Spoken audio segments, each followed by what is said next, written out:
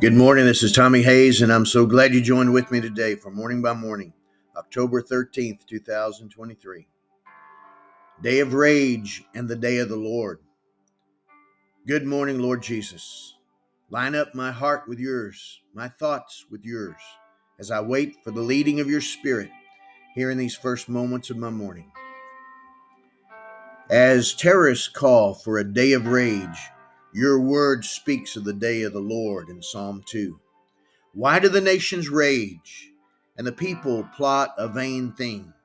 The kings of the earth set themselves, and the rulers take counsel together against the Lord and against his anointed, saying, Let us break their bonds in pieces, cast away their cords from us. He who sits in the heavens shall laugh. The Lord shall hold them in derision. Then he shall speak to them in his wrath, and distress them in his deep displeasure. Yet I have set my king on my holy hill of Zion. I will declare the decree. The Lord has said to me, You are my son. Today I have begotten you. Ask of me, and I will give you the nations for your inheritance, and the ends of the earth for your possession. You shall break them with a rod of iron. You shall dash them to pieces like a potter's vessel. Now therefore be wise, O kings. Be instructed, you judges of the earth. Serve the Lord with fear and rejoice with trembling. Kiss the Son, lest he be angry, and you perish in the way, when his wrath is kindled but a little. Blessed are those who put their trust in him. Psalm 2, verses 1 to 12. We put our trust in you, Lord.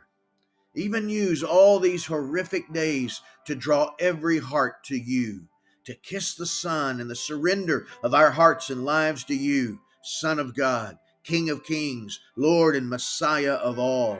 You are our only source of true peace, our wonderful counselor, mighty God, everlasting Father, Prince of Peace. Isaiah 9, verse 6. In Jesus' name I pray.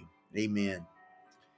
Father God, I join in agreement with this one. Joining me right now. Lord, we pray that you would move in the hearts of all who are in turmoil and rage and under the curse of terror and fear in that land in the Middle East, Lord, and throughout the earth, everywhere that terror and turmoil is taking a hold. Lord, come and move in power. Come take these horrific events of these days and shift them around, Lord, that hearts would be drawn to you, that hearts would be saved, that all hearts would be saved through the blood of the Lord Jesus Christ, the salvation that is only in your name. In Jesus' name we pray, amen.